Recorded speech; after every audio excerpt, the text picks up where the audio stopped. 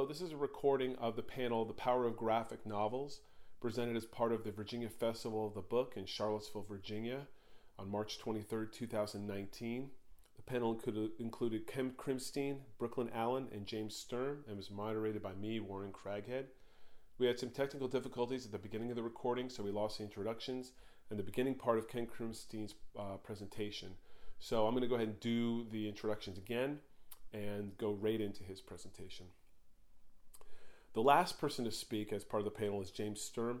He's the author of Off Season. He lives in Vermont, where he helps run a cartooning school that he co-founded, the Center for Cartoon Studies. His graphic novels include The Golem's Mighty Swing and Market Day. He's a contributing editor to Slate and the co-founder of Seattle's biweekly newspaper, The Stranger. The second person to speak will be Brooklyn Allen, a co-creator and illustrator of the Lumberjanes series. Allen is a graduate of the Savannah College of Art and Design and now lives in Richmond, Virginia. And speaking first will be Ken Krimstein, author of The Three Escapes of Hannah Arendt. He's been published in The New Yorker, The Wall Street Journal, Chicago Tribune, McSweeney's, and many others. He lives in Chicago. His book, The Three Escapes of Hannah Arendt, chronicles the amazing life of one of the 20th century's greatest thinkers as she revels in interwar Germany, escapes the Nazis more than once, and eventually finds a home in New York City. So we'll pick up right where we have the recording start, which, as I said, is a couple minutes into his presentation. Thanks for listening. So it became this, The Three Escapes of Hannah Arendt. And, as I was writing the book, her biography gave me a lot of gifts. It was kind of amazing. The fact that she did have two very dramatic escapes, and then I had looked into my Aristotle, because I went to Grinnell, and I read his book, The Poetics, and found out there have to be three acts. So I had to figure out the third one. But there was something that she said, and I kept this over my desk when I was working, and it gave me a lot of power and encouragement. And she said, storytelling reveals meaning without committing the error of defining it. And typically, for Hannah Arendt, there's a lot packed into that thought. But any of us who are here like stories, and stories that move us tell us things about the world, but not in a 1 + 1 = 2 kind of way, in a 1 + 1 = elephant kind of way, or whatever it might be. So that empowered me, because I set out to tell her story. I wanted to tell a story. But what kind of story? Well, a comic book, or this or that. This is a biopic. I watch Turner Classic Movies. I happen to like Edward G. Robinson. This is a really peculiar one called The Story of Dr. Ehrlich's Magic Bullet, which ran on TCM. Does anyone know this movie? Okay. It's a very interesting movie, believe it or not, about, check this out, the scientist who discovered a cure for syphilis and won the Nobel Prize for it in the 1930s. I mention that because Dr. Ehrlich figures into my book. But I like biopics. Patton is a biopic. You're probably familiar with that. Not a sweet man. You look at his biography, real problems. The movie presents him as that. Really, though, what I'm doing, I think, was most inspired by this particular film, and I like films a lot. Does anyone know this movie, A Pure Wrath of God? That's on my top 10 list. That's on my top 1 list, probably. There's Klaus Kinski looking rather sweet. But Werner Herzog is such a brilliant thinker and storyteller in fiction and in nonfiction. I realized that this was the inspiration for me. So really what I think, he defines this as ecstatic truth. And I love that phrase because, the scientist in me says that isn't right. I'm not really a scientist, so I'm a cartoonist. So I like that. I get that. Ecstatic truth. In fact, in his biography, I think it's an interview, he's so brilliant. He made a movie, and he said, I wanted to have a quote at the beginning from Pascal, this French mathematician. But Pascal didn't have a quote that was actually exactly right, so I made one up for him and put it in the movie. So I thought, that's ecstatic truth. I can live with that. So what I think I've made was a time machine. I think that's what this is. So this is kind of interesting, finding her face. And those of us that labor in these fields of of pictures that tell stories, finding the way the character looks is super hard and important. And especially when you have somebody that basically goes from childhood to her expiration date, how do you keep her looking the same? You know, I love Charles Schulz. I think Charles Schulz, Peanuts, like super genius. The only thing that he may have possibly had a little easier than me is that Charlie Brown didn't age. Once he nailed Charlie Brown, which is beyond comprehension, you know, but I had a character that had to age. So I started by looking at a lot of pictures of her, and if you don't know who she is, you know, read the book, you'll find out some more and go further, but she was a very striking woman, and she knew it. So I'm trying to get into her character. So this is a picture of her sort of in the 50s, and I can see it's sort of upstate New York, and you can just see, and she's just got this great look, and she's holding a cigarette, ever present. So I tried drawing her, and I almost vomited. I mean, this is so bad. So I'm showing you my outtakes, okay? I'm trying to show you how we can fail, but since we're all friends, I can do that. I tried again, and it was putrescent would be the word. It was horrible. So I looked for some more pictures, and here's another absolutely striking photograph of her. She had just graduated from college. She had moved to Berlin. If you think about this, this is sort of 1929. It looks like it could be shot today. She's got sort of a Himalayan necklace. You can't see the cigarette off to the side. Just a great attitude. And so for me, when I'm doing this type of work, not only am I learning from writing and reading, but the pictures for me are information. This was an interesting photo I found of her when she was even younger. And those of you who know Hannah Arendt as the grizzled, you know, kind of tough, this is her as a young, I think she was in high school. And so I'm trying to process all these images, because for me, images are as real as words. Terrible. I still couldn't do it. I mean, these are like vomit. Ugh. Luckily, I had a lot of studying to do. And then this came up, because the internet is this wonderful thing, and this is her naturalization papers. And she was stateless. She was actually a stateless person for 18 years. Okay? That is important. This is her, I mean, this is like a driver's license picture. And you can see her with her married name from her second husband, but it's a darn good picture. I mean, my driver's license picture is horrible. She managed to have a really interesting picture. So this started to inspire me to get a little bit more into her character. And I was just playing, trying to figure out who she is. And then, thanks to the fact that the librarians in France never throw anything away, and the wonderful internet, this popped up on my Facebook one day. And what this is her library card from the Bibliothèque Nationale in Paris. And it had not been seen since they cleaned out the files over at the Bibliothèque. You can see it's from, I believe it's good from December 14th, 1939 until August of 1940. But what's really interesting about this is a photograph of Hannah Arendt that had never been seen,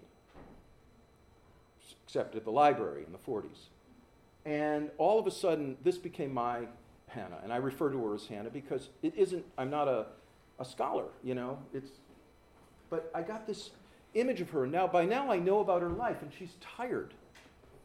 She's working 3 jobs. She's trying to get children out of Europe. She's got her mother living with her. I mean, she's with philosophers. Yet she still manages to cock the 3/4 view and kind of, I mean, I'm just like, I had never seen that angle of her. And this happened in the midst of it. So all of a sudden, now I'm starting to find out what she looks like. And it's the bone structure and the way the face looks. And here she is at the university in Germany, and you can actually see, if you look at it, somebody has scratched "I love Goethe" in there in the wood, because he hung out there too. So now you can see I'm starting to find who she is, and it's helping me. So I can like draw her basically with my eyes closed now. But the other thing is, green was a color that she wore, so green became a defining figure, and I had one color in the book. So that was kind of how that worked. But I had these questions, you know, also, like, why did this person, arguably one of the greatest philosophers of the 20th century, end up renouncing philosophy? And I found this very interesting. You know, it would be like Mickey Mantle quitting baseball at the top of his career. What's the life behind the thinking? I've read every Beatles biography there is because I want to figure out like how they did it. I still don't know. I even went to Liverpool. Here's a photo. You don't even need words. Dudes, panic. I mean, when I saw that photo,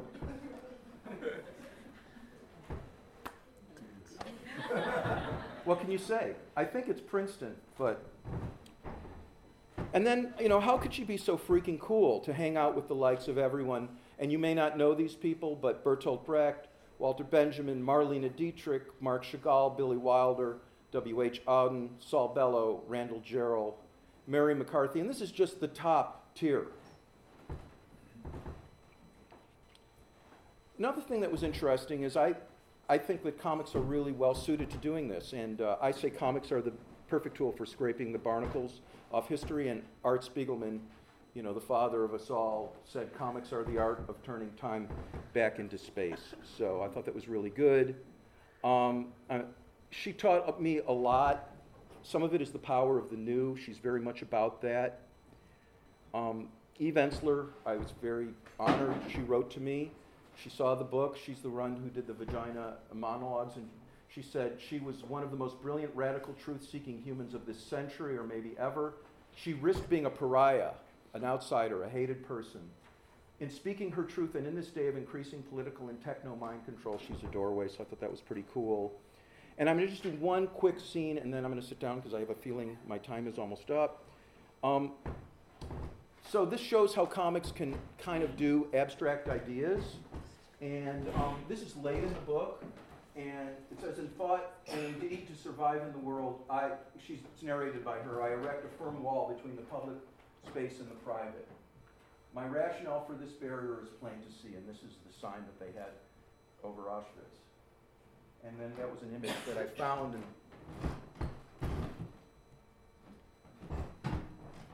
Here she is sitting on a park bench in Greenwich Village with St. Augustine, who she really liked. But merely identifying the why of these things happen isn't enough. I feel compelled to show a way forward. Banishing falsehood is just the beginning. So for an answer, I turn to my old friend, St. Augustine, and they're chatting, you can see. And we know there are many, many truths for many people. He goes, and that means that the real miracle, the real meaning, doesn't come from death, but from birth, from new men, new women, new ideas. Oh, exactly. As I like to say, in itium esse homo creatus est, and there's a little thing, and it says that a beginning be made, God created man.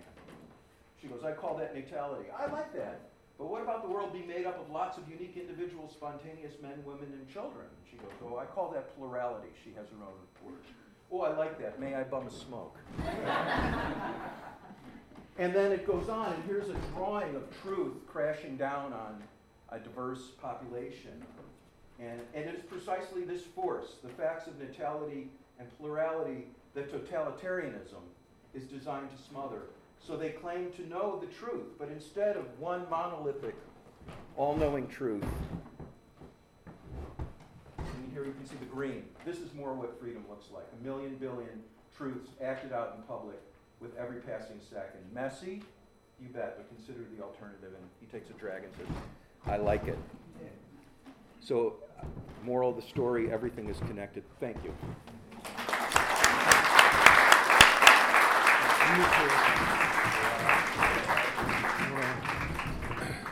Thanks, Ken. I'm going to set Brooklyn up. So Brooklyn Allen, like I said, is the co-creator and illustrator of the Lumberjanes series, which I have one here, but there's many outside, and he brought more. And there's more. There's stacks of these at my house because my kids and I love Alan's work. I'm going to describe Lumberjanes in this way. Correct me if I'm wrong. I call it a radically inclusive feminist kids adventure series for all ages. So for old people like me and young people like my daughter, who's probably drawing the Lumberjanes right now. And I love these books. They're so fun and so wonderful. And so I'm really excited that you're here to talk about them. Awesome. I'm excited to be here. Yeah. I'm a little bit nervous. I'm not so great at public speaking, so if anybody's got any pointers, just throw them up here. Doing good so far. Thank you. Yeah. I spend a lot of time just drawing by myself, so this is a little bit scary. But I'm super excited to be here. Thank you for having me. Like you said, Lumberjanes is, we strive to create something that was centered on female friendship and, oh, thank you. You brought some. Awesome. Oh gosh, I'm already turning red. We tried to make something that was as inclusive and fun and queer friendly and had female friendships at the center, and nobody's the conflict is never about, you know, over a boy or about them being trans or queer. Like, that's never the conflict. Everyone is already totally awesome the way they are. And we, the creative team, which was me, Grace Ellis, Noelle Stevenson, who does Nimona, and Shira, the new Netflix series, plug that. Yeah. And Shannon Waters, who works at Boom. We all had a shared love of, like, Saturday morning cartoons, and so the Lumberjanes is very much like, it's as close to a Saturday morning cartoon as we could make it in comic form. And they all met at camp, so that's kind of how it all came about. Was they were trying to figure out a new series, and they had like a Google Doc, and they were just sort of plugging in just like sentence ideas, and one of them was Girl Scouts but with monsters. So that's there it is. Lumberjanes was born. I've actually never been to camp, so a lot of this is, when I'm illustrating it, it's very much like I wish fulfillment, or like I think this is probably exactly what, like, everyone who goes to camp must have this experience. Yeah, so we started out with a comic, and then we made the jump to chapter books to bring the world to like a new audience, because not everyone is super keen on reading comics. But these are all going to be pages from the third book, which is the Good Egg. And each book, there's 4 in the series. I'm working on the 4th one right now. Trying really hard to get it done, and we'll have a 5th, like a bestiary. But each book centers a little bit on a particular character from the Roanoke cabin.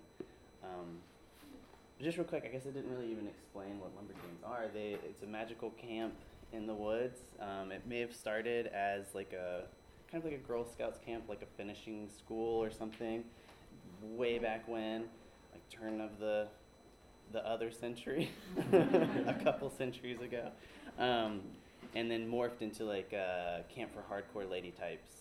And we said lady types because we wanted to leave it open. It's really anybody who wants to be a Lumberjane is welcome to be one. So, yeah.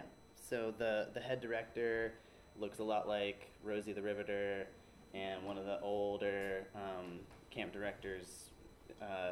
We don't really know how old she is. There's a lot of mystery surrounding the camp, and the woods is kind of its own character.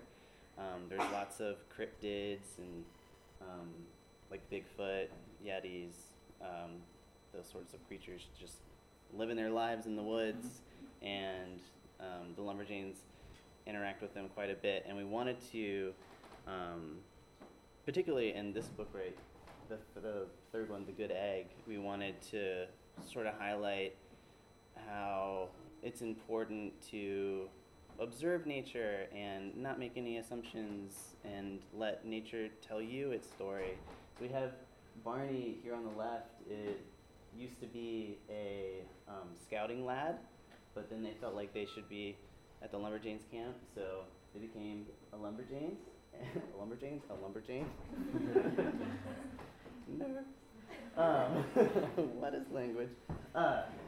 So they came to the Lumberjanes, and they're forever thoughtful, just very quiet, very kind, and they go on an adventure with Ripley in this book, because Ripley is kind of like a feral animal all by herself. Like she's always in the woods and she's always coming up with things like, I found this. And so she runs back to camp and she's like, I found this giant nest of eggs and they hatched. And Barney is like, this is an excellent time for me to practice my observing skills. So Barney is observing the nest, and Ripley's like, oh, like I hope like he or she was sort of gendering the egg, and Barney's like, well, we don't really know, so we can't say for sure, and we'll just observe the nest and find out where they end up finding one egg. I'm not going to spoil too much, but they kind of have to co-parent an egg that's like the size of a basketball, and find out like where its parents are and get it back to its parents or parent, don't know.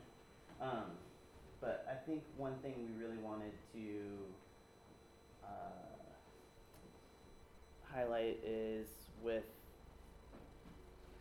the Lumberjanes, and I do think like camping in general has kind of been more of like a male-centric or male-dominated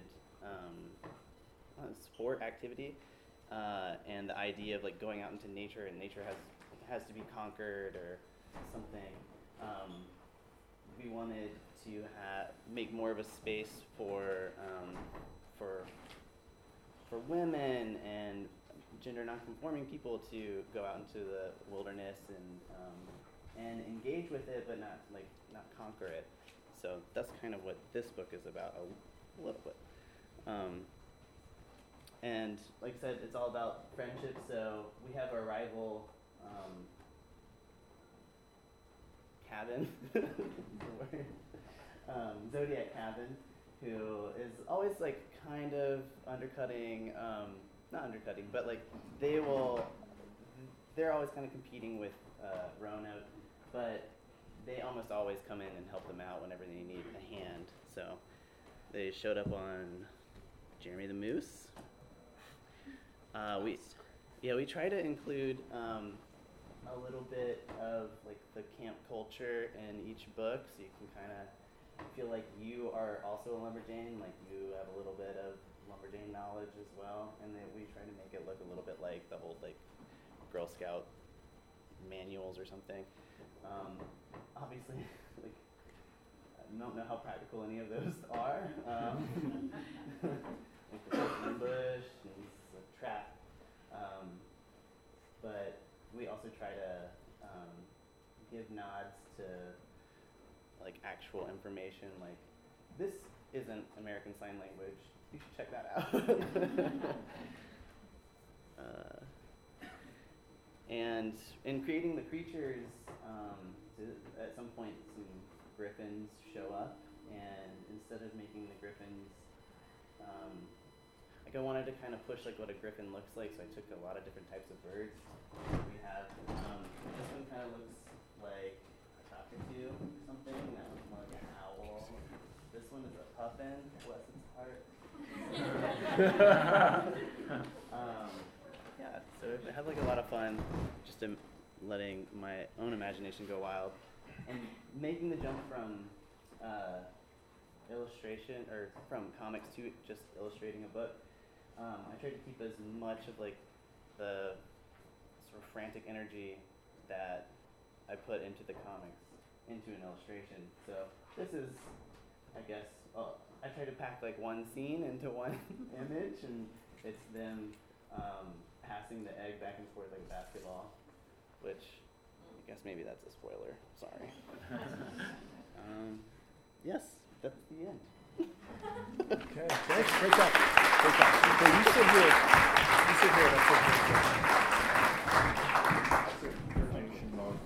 The last person to speak is going to be James Sturm. I mentioned before, where's my intro here? Okay. That James, his new book is Off Season, published by Drawn and Quarterly, which is a great comics publisher. You can tell me about everything that they publish. But first, by outside. James came to us from Vermont, where he helps run the cartooning school that he co-founded, the Center for Cartoon Studies, which has so many great young artists come out of it. It's really changed. I'm actually really jealous that school didn't exist when I was young. Let's see. Like I said, he's a contributor to Slate and co-founder of The Stranger. I've been a fan of Sturm's work for the last 20 years, and I feel really lucky that he's here in Charlottesville. So, take it away. Thank you. This is exciting for me. Thanks for all coming out on such a really beautiful day to come inside. In Vermont, this would never happen in the spring. No one plants anything, because if it's a nice day, no one's going to go inside in the spring. It's really a privilege to be with these esteemed panelists, and thank you, Craig, who's a wonderful cartoonist in his own right, to be hosting us. So I'm going to do a little reading from the book, followed by a little kind of DVD extras, and then I'll end with a reading as well.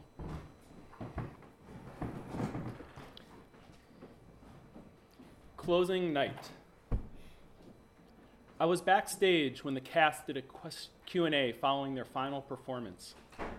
The story is about inequality, so a feminist take on it seemed obvious to us. Napoleon is now literally a male chauvinist pig. I suddenly noticed Lisa standing next to me and could no longer focus on anything else. Using animals as human stand-ins is as old as storytelling. As an actor, it's liberating to wear the mask. The summer theater on the Cape was on an old army base. Linda did everything from making costumes to passing out flyers on Commercial Street. I helped build the set. I had a huge crush on her. A 5-year age difference is nothing now, but at that age, it was enough for me to keep my distance. I think we exchanged 10 words all summer. Lisa had just graduated from high school, and I was Lisa had just graduated from high school and was headed to Brown. I had just finished college at Keene State and had no idea what I was doing. Lisa shifted her weight and our arms touched. A jolt of electricity surged through my body. I was painfully aware of the summer slipping away and how desperately I wanted to have something happen. But anything I could think of saying sounded so cheap and ridiculous. It was Lisa who seized the moment. Let's take a walk. We wandered out of the theater and onto the dunes. Lisa insisted we wear the papier-mâché masks. And if I say go, go, you have to spin with your eyes closed. I already can't see. Lisa told me she had dropped acid earlier in the evening. I was crestfallen. So this was why Lisa was suddenly interested in me? What happened, Snowball? Everything's changed. Everything? Lisa had another tab and invited me to join her. I had never tripped before. How long does it take to kick in? It already has. My trip is your runway. Stick out your tongue. We left behind our masks and wandered the dunes. At some point, one of us said we had no idea where we were. This struck us as the funniest thing we had ever heard. My heartbeat, indistinguishable from the far-off waves, Lisa right there with me, understanding it all perfectly. There is no middle ground. Yeah. We followed the sound of the water to a low tide. The sunrise was a revelation. Lisa and I together. Impossible. Inevitable. For the few remaining days of the summer, we remained inseparable. When Lisa's parents arrived to pick her up, they barely acknowledged my existence. Lisa and I made no promises to each other. We didn't have to. Then, 6 years of girlfriends and boyfriends, friending and unfriending, relocations and long absences, and uncertain reunions. So you don't want me to come? Hello? If you want the job, you should take it. So you want me to come? Hello? Say that again. Despite what we thought at the time, the marriage was less a bold act than an end to an exhausting courtship. By the authority vested in me by the laws of the state of... Soon after, the kids arrived. Trick or treat! Ooh, it's Elephant and Piggy! Both Lisa and I insisted on taking them trick-or-treating. So for this one night, we are all together as a family. Trade you my Twizzlers for your Milky Way. A month ago, I couldn't have done this. Maybe not even now, if the evening wasn't already so surreal. So no eruptions tonight, only disbelief. Lisa and I are estranged. So as you can tell, this is a story about a marriage of a couple who are coming apart against the backdrop of the 2016 presidential election. And Ken had mentioned Peanuts before, and that was definitely an influence, that kind of melancholy vibe. You might have noticed people have dog faces. And so I was going to just talk a little bit about the origins of this story. I had actually started it a year before the 2016 election season. I had moved into an old goat farm and hired a contractor who we had many close mutual friends. And it turned out I wasn't paying attention, and I have a horrible contractor story. And suddenly I'm looking at all of this stuff he charged me for and didn't do, and other people's settlements with him, and I was like, oh my God, I wasn't paying attention at all.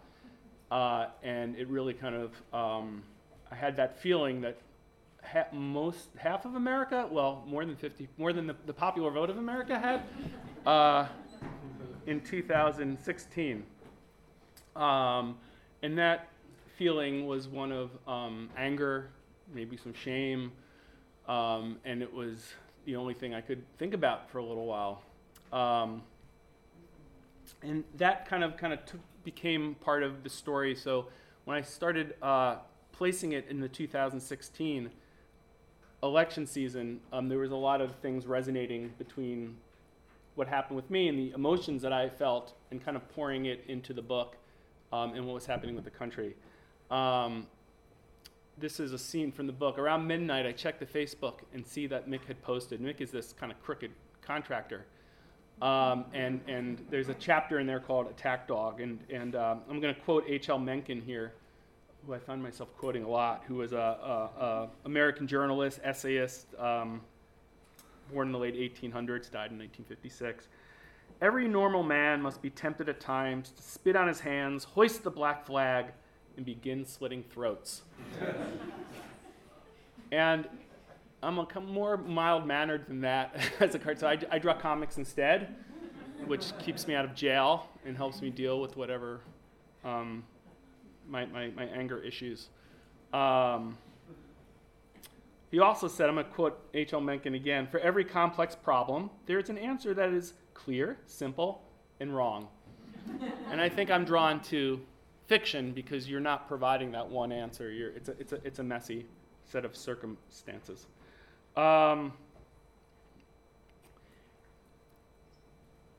This is another scene. I fell asleep putting the kids to bed and didn't find out till this morning. Hey, it's me. Just dropped off the kids at school and wanted to see how you were doing. You were probably up late watching it go down. I know how hard you worked for Hillary. I'm really sorry. I hope you're all right. So in the book, she's a big supporter of Hillary, Lisa, and he tells her I love her.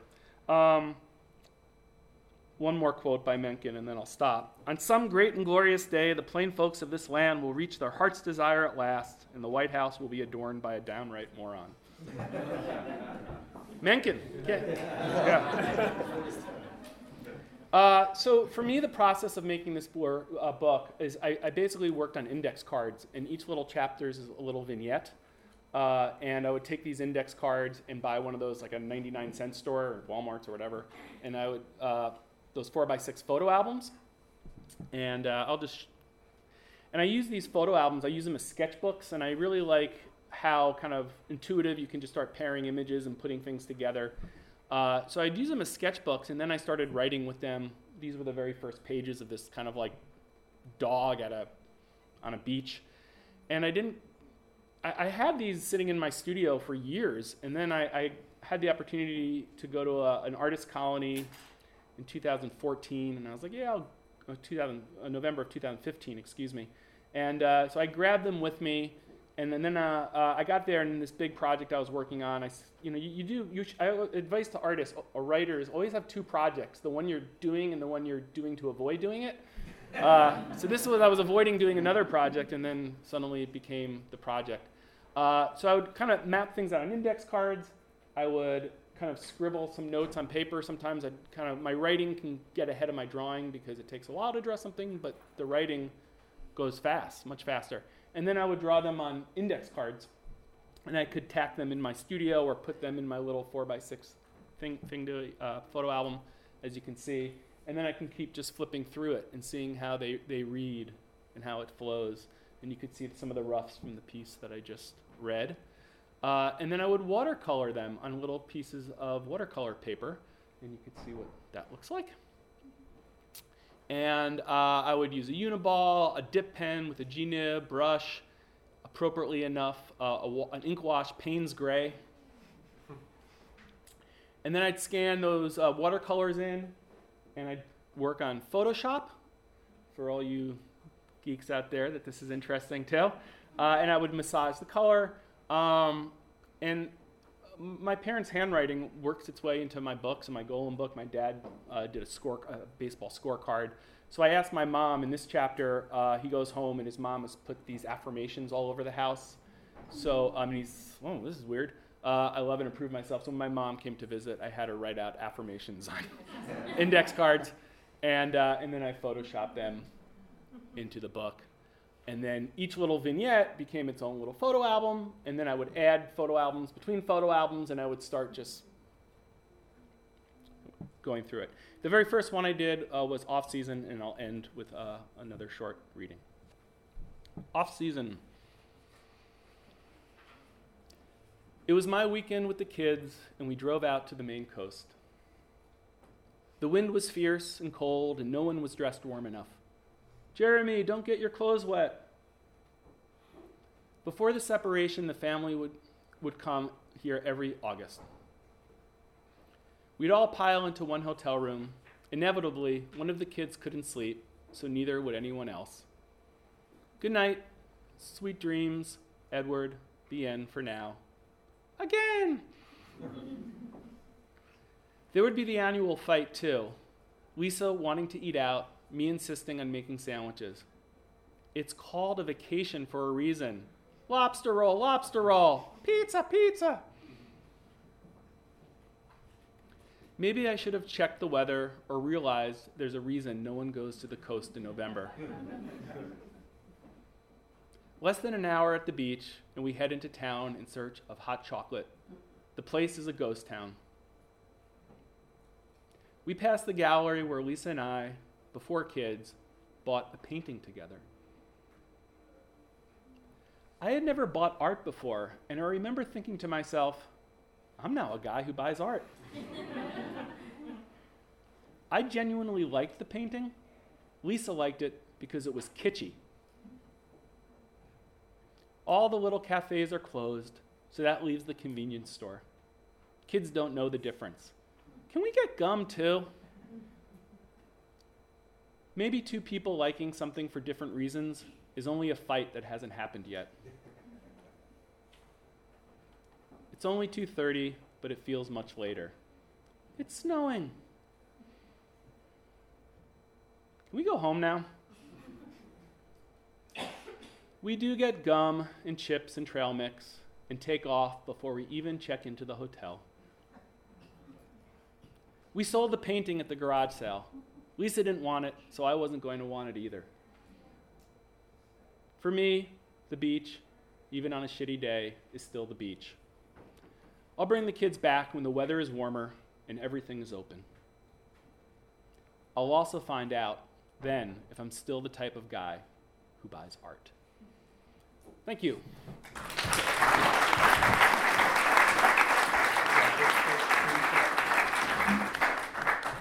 Okay, so I'm going to ask a couple questions to keep them talking. There's a lot of time for y'all's questions. This is really good. You guys have kind of destroyed half of my questions already. So that's good, right? And I especially appreciate you guys sharing how you came up with things. So I'm going to start with this. The title of this panel is A Power of Graphic Novels, and I think that's kind of a catch-all because all three of you come at this from different angles. But can each of you talk about that power, about how graphic narratives can operate differently than text alone? Maybe talk about some of the things you did. I know in all the examples I've seen things that I could point out. Well, I think, we're very visual people are, especially in this age of Instagram, everything. So I think we interpret the world a lot through what we see. So that adds a nice part of the language, part of the rhetoric, if you will. So I think, and I also think that this whole thing of telling stories with pictures isn't new. It goes back to the Parthenon, it goes back to the ancient Egyptians. So I think that's a nice tool to put into narration, our pictures. Yeah, I kind of feel very much the same way in that, I'll build on that. I had a really hard time reading. I still do. I don't read very much. Like a book, when I get the script to draw this, just reading the script will take me a week. It takes me so long to get through a 200-page thing, and I'm just not very good at reading, but I'm great at listening, and I'm great at reading pictures. So growing up, sort of my saving grace was all those classics illustrated that they would just put so many pictures. Yes, shout out. By the way, that's hated by the real aficionados. Yeah. But that's that's the only reason why I could tell you what happened in Moby Dick or, whatever. Yeah. But that's such an interesting point because you talk to people who bemoan the loss of literacy, but I think what we're seeing is this visual literacy, which isn't it's still literacy. And what might not be able to, a lot of readers might not be able to get through a book, but they look at an image, and if the cartoonist does their job like you do in an image, you can dig in and see all these different layers of information, and you're literally reading that image. The medium you can just do, for instance, my characters are all dogs. You might have noticed that. And it would be hard to do that in a prose novel. And I only put the dogs in there because it was almost like a placeholder. It's just, okay, I'll draw dogs in my sketchbook until I figure things out. And then the more I drew them, the more normal it felt. And then I was just thinking about the political moment and how the most bizarre things are happening now, and they just seem normal because we get used to them. And I thought, oh yeah, okay, dogs, that'll work. And that's something that could only happen if you're working in a visual medium. And I think basically the other thing is that, and I found it, and maybe you found it, is that I didn't know about the color green. It was a placeholder for me. And we do things maybe as quote unquote a placeholder, but maybe they're really not. Maybe there's a non-verbal reason that we do it or something. Doesn't Kerouac talk about first thought, best thought, or something like that, going with one's gut? That's great. Well, can each of you talk about how you ended up doing this work? I think you all had very different paths, from little kids scribbling, which I assume all of you were, or all of us were. Some were doing it right now, and to where you are now. In other words, how you kind of came to do this work. I don't want to start. I'll start. Well, I knew from a very early age that I was the only kid, and I sort of just grew up on cartoons. Those are my friends. Yeah, still are. Yeah. But I remember getting. I never thought about I knew I wanted to be an artist because I always liked to draw. And I felt I'm good at this, and I knew that was a job you could have, but it didn't really click until I was watching the Lion King VHS that had like right before the actual movie started. They were like, stay tuned for a little behind the scenes look on how it was made. And I was like, oh my God, humans made this. Like, I don't know why it took me. But that's a real aha moment, though. Yeah, because you're just swimming in it before then. Right? Yeah, I was pausing the TV and then like tracing. And then what happened at that moment? I was like, well, I want to do that. Yeah, count me in. Yeah, but then I went to. And it's like a bait and switch. Then you have to. It is. It really is, because in so many ways. But what happened was I went to Ringling pre-college program in Sarasota, Florida, and it was I went there as like a 15-year-old. Like you go there before you go to college, and you get sort of a idea of what you're going to art school is going to be like, and you get to take your beginning classes. So I got to take my first animation class, and it was 100%.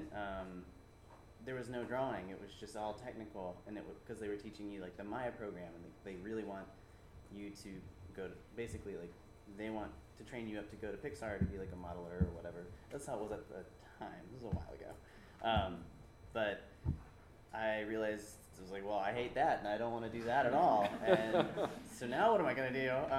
Then I realized I really liked the things I liked about cartoons was I loved the storytelling and I loved the art, and I realized that you can, in the world building, you can do all of that with comics, and you can do that by yourself or with a team. We have a team, but yeah. So that's how I got to there. I can. One thing to just point out. I think it's this way for a lot, and it might be exciting for you. Like some of your work might be doing what the stuff that you read as a kid now to this new generation. You can tell. Oh, that's not the cover of my book. All right. The cover of my book has a big house on it, and it's basically Snoopy's doghouse, drawn really big. I wanted to commemorate, because for me, Peanuts was like this incredible, remarkable, like, you know what blows my mind to this day is like seeing an image like Charlie Brown's head, and at once you're just super aware that it's this cacophony of abstract shapes, the squiggle and the dots. And then at the same time, it's Charlie Brown, who has a soul. Like Beetle Bailey doesn't have a soul. I'm sorry, Mo. But he doesn't. Charlie Brown, Linus, they have like interior lives. So to be able to see this kind of abstraction in this like real living thing at the same time was really powerful. And that set me on a course, into like Marvel comics, and then like underground comics, and then alternative comics. And then I think for all characters, again, not to be, I think we all share this quality, and my characters of last season, of doggedness. Like you have a culture that says like drawing isn't important and art isn't important, and if they're going to cut a budget, it's usually the art that goes first. And there's just something that if you're going to do this, you just have to be dogged. You just have to like say, oh yeah, well screw you, I'm going to do it anyway, and just kind of dig in your heels and just keep at it, and I think probably everybody in the arts kind of probably shares that dogged quality, I would imagine. Yeah, I mean, so my dad went to art school, so we always had paper and pencils around the house. So that when people say like, how do you become a cartoonist? I'm like, get some paper and pencils. But I was always looking for stuff that was cool, and a lot of it ended up having pictures in it, whether it was Mad Magazine or National Lampoon when it was being published, and I would occasionally see things that would just like blow my mind. And then when I was very young, I figured out like I was the first kid, I'm very proud, at the Alan B. Shepard Elementary School. Anyone know who Alan B. Shepard? Yes, he was an astronaut of some kind. But in any case, I figured out how to draw Santa Claus first, like in first grade, and like all of a sudden I was like really popular because like I figured out like how the belt and the buttons worked and the beard and stuff, and I could make things. So that for me that was like really always cool that I could just like make something with a pencil. So that's kind of how it started. My dad worked for Mead, the notebook company, so we had pencil and paper around all the time too, and trapper keepers too. Well, this is a question that's a little off making work, but can you talk about how you guys make your practice sustainable? In other words, do you make your whole living off of making this work? Do you do other things? You don't have to reveal too much if you don't want. But I think it's important for especially young artists to know that it's what it's like. Well, I'll jump right in. I mean, I teach at DePaul. That's a day job. I hope to get to some point where I can live the artist life. That's when you're in the penthouse apartment and you have a butler. There's like an art table there, and you just do that, and then you go a little bell when you want your right. tea. You go to a cafe. So that's my career goal. But I do a lot of, I think most artists I know are doing a lot of things, and they didn't tell me this. My date books are insane, but it's all stuff that I kind of like doing. So it's juggling. Yeah. So when I first started doing Lumberjanes the comic, I was working at Trader Joe's, and I was mostly doing that. And then I'd come home, and I lived in DC at the time, so rent was super high, and so I couldn't be a full-time artist there. But I remember being at a panel, and Lumberjanes had really kicked off and was becoming pretty popular. And I was on a panel with Babs Tarr, who had just been picked to do Batgirl, and she was she came into comics, and she was like, "Bim, I'm working for DC, and I got that DC money, and this is what comics are, right?" And that's not really what comics are for most people. And the moderator kind of went down the line and was like, talk about what life was like for you before Lumberjanes and what it's like now. Where are you working now? And so then I was like, well, before, and Grace Ellis is the same. Grace was like, well, I worked in a movie theater, and I was like, before I worked at Trader Joe's, and then we're like, and now we still do that. We still do those things. And Babs was just like, what? I draw Batgirl. I don't understand. So yeah, there is that artist life. But I mean, thankfully, I've put out enough work into Lumberjanes that's sort of my sustaining force right now. And then I moved out of DC so I could have a better quality of life. Your dollar goes a lot farther. I don't know what the term is in Richmond, Virginia, and so I can focus more on that stuff. Yeah, I think the artist life is definitely a bit of a hustle, for sure. Early on, for me, I decided that the comics I want to make, that the ones that are most important to me, I just would not see that as a commercial pursuit. So I never thought I was going to sustain myself doing those. If that's all I was doing, I probably couldn't. And I've always had a lot of different freelance stuff over the years, and now I have the most awesome day job ever. I run a cartooning school, and I get to meet with amazing visiting artists and the students and fellows and help them make books and edit. I've worked on a series of books called Adventures in Cartooning for younger readers, and I oversee a book of graphic biographies with Hyperion Disney, and I'm working on a book about democracy right now. And it's all it's good, but now I'm in my 50s, so it's it was a hard climb. And a couple years ago, I met this contractor I might have told you about. And suddenly, I was in debt again. I was like, oh God! But anyway, but I think also I think kind of when I think about all the crappy jobs that I had when I was younger, that's just grist for the mill. That's how you meet people and learn what life is like. And I don't think I would have. If you had the means to just support yourself in your work, what would you write about? Drawing all day? Yeah. I don't know. It's interesting. I worked in advertising for a long time and absolutely hated it when I did it. And now I look back and I think I actually learned a lot, and there were really cool people in it, and I got to do a lot of good stuff because I'm not doing it anymore. I escaped.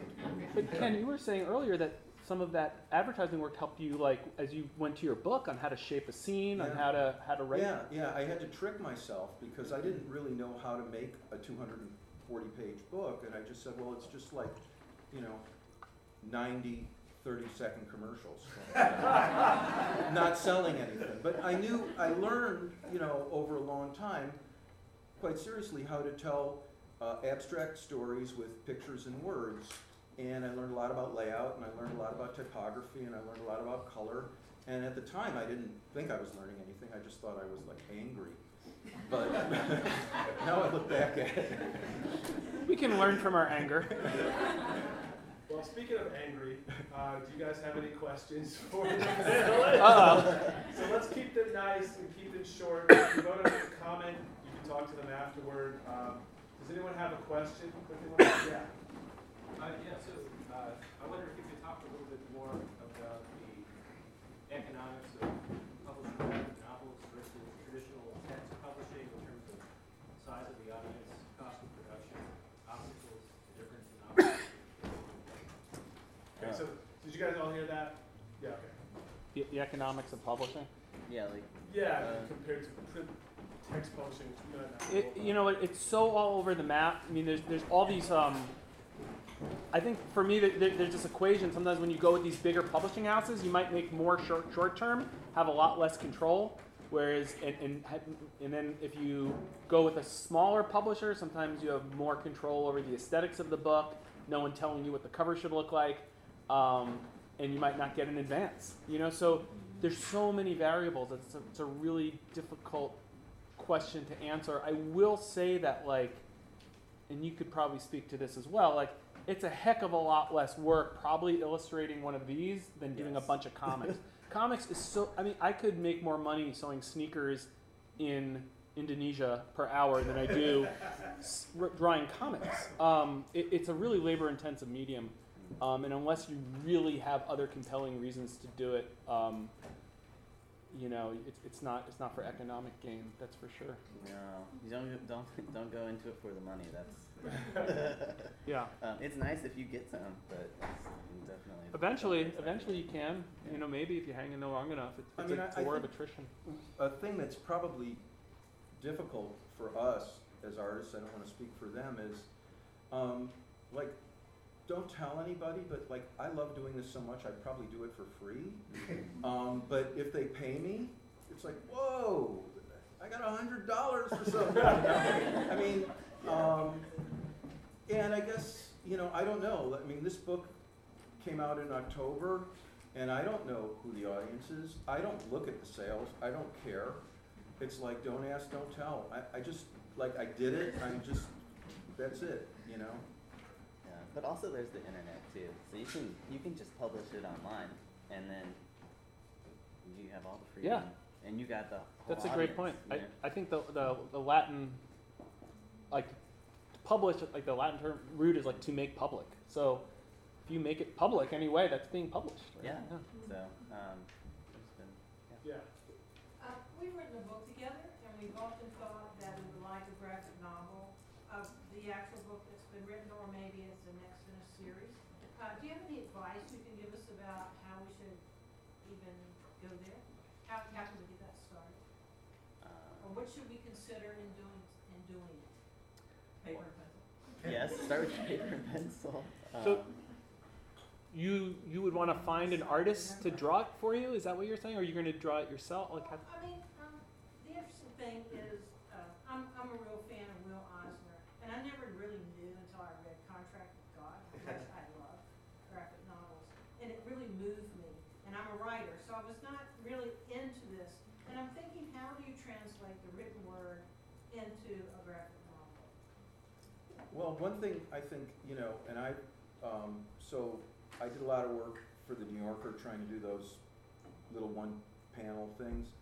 And you learn, and we all have learned over time, and I learned it through my advertising work too, you never want to see and say. You always want it to be additive.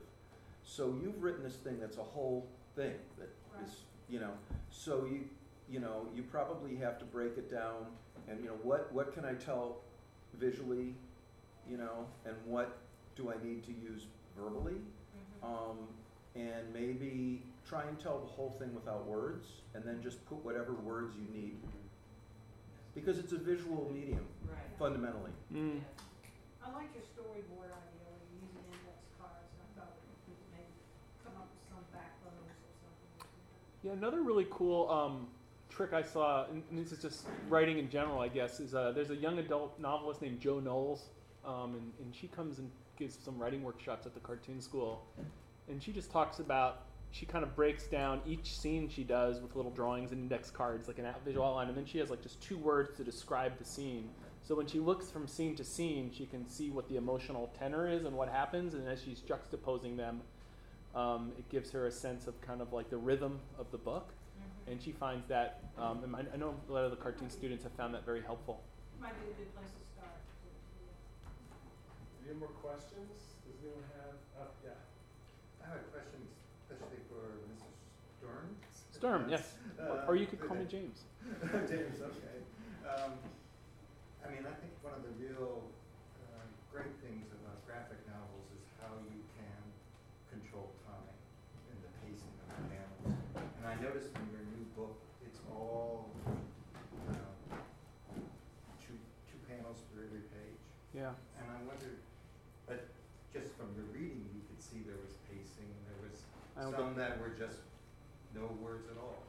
Could you talk a little bit about pacing in that one? Well, it is definitely about time, and even within those panels I read, it goes back in time and forward in time, and this is one thing, it's a visual depiction of time, and this is something I really love. I was volunteering at the local VA. It's like a mile up the street from the cartoon school, and I was working with veterans who suffer from PTSD, and one of the things we were doing is taking index cards and just talking about where they were at that moment, and and where they'd been and what was going to happen, and we started arranging them on a page so they could kind of get a sense of a beginning, middle, and end, and it was really interesting to see them start, because when you suffer from PTSD, I know I'm going off on a tangent, but I think the thrust of it was that like you're trying to integrate past, present, and future, and if you can't do that, it's really hard to function, because you want to have some aspirations, you want to kind of know where you're coming from, and you also want to be in the moment. And I think comics, at its heart, kind of does that on the page. And this gets back to an earlier question about why do this thing and the economics of it, and would you do it for free? It's like, I have to do this to function and understand the world on the most primal basis, because life just keeps shooting stuff at you. And in order for me to take that in and make sense of it, I want to then kind of break it down, put it into little boxes, arrange those boxes on a page so it makes sense. So what I was doing with the veterans was no different than kind of my own process to use comics. So it's a really a therapeutic term.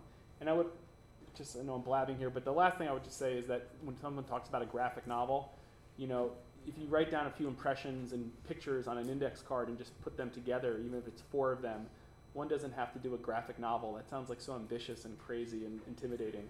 But if you just throw a few index cards together, it's like that's a good start. I don't know if I answered your questions, but I sure talked though.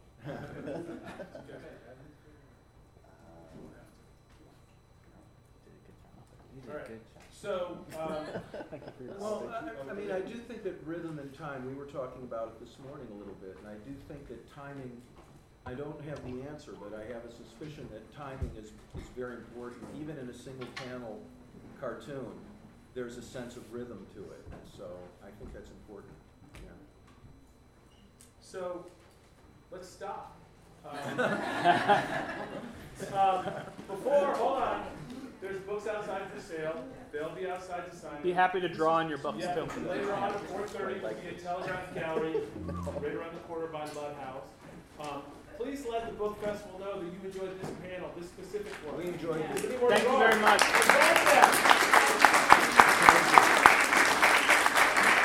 Thank you. The end.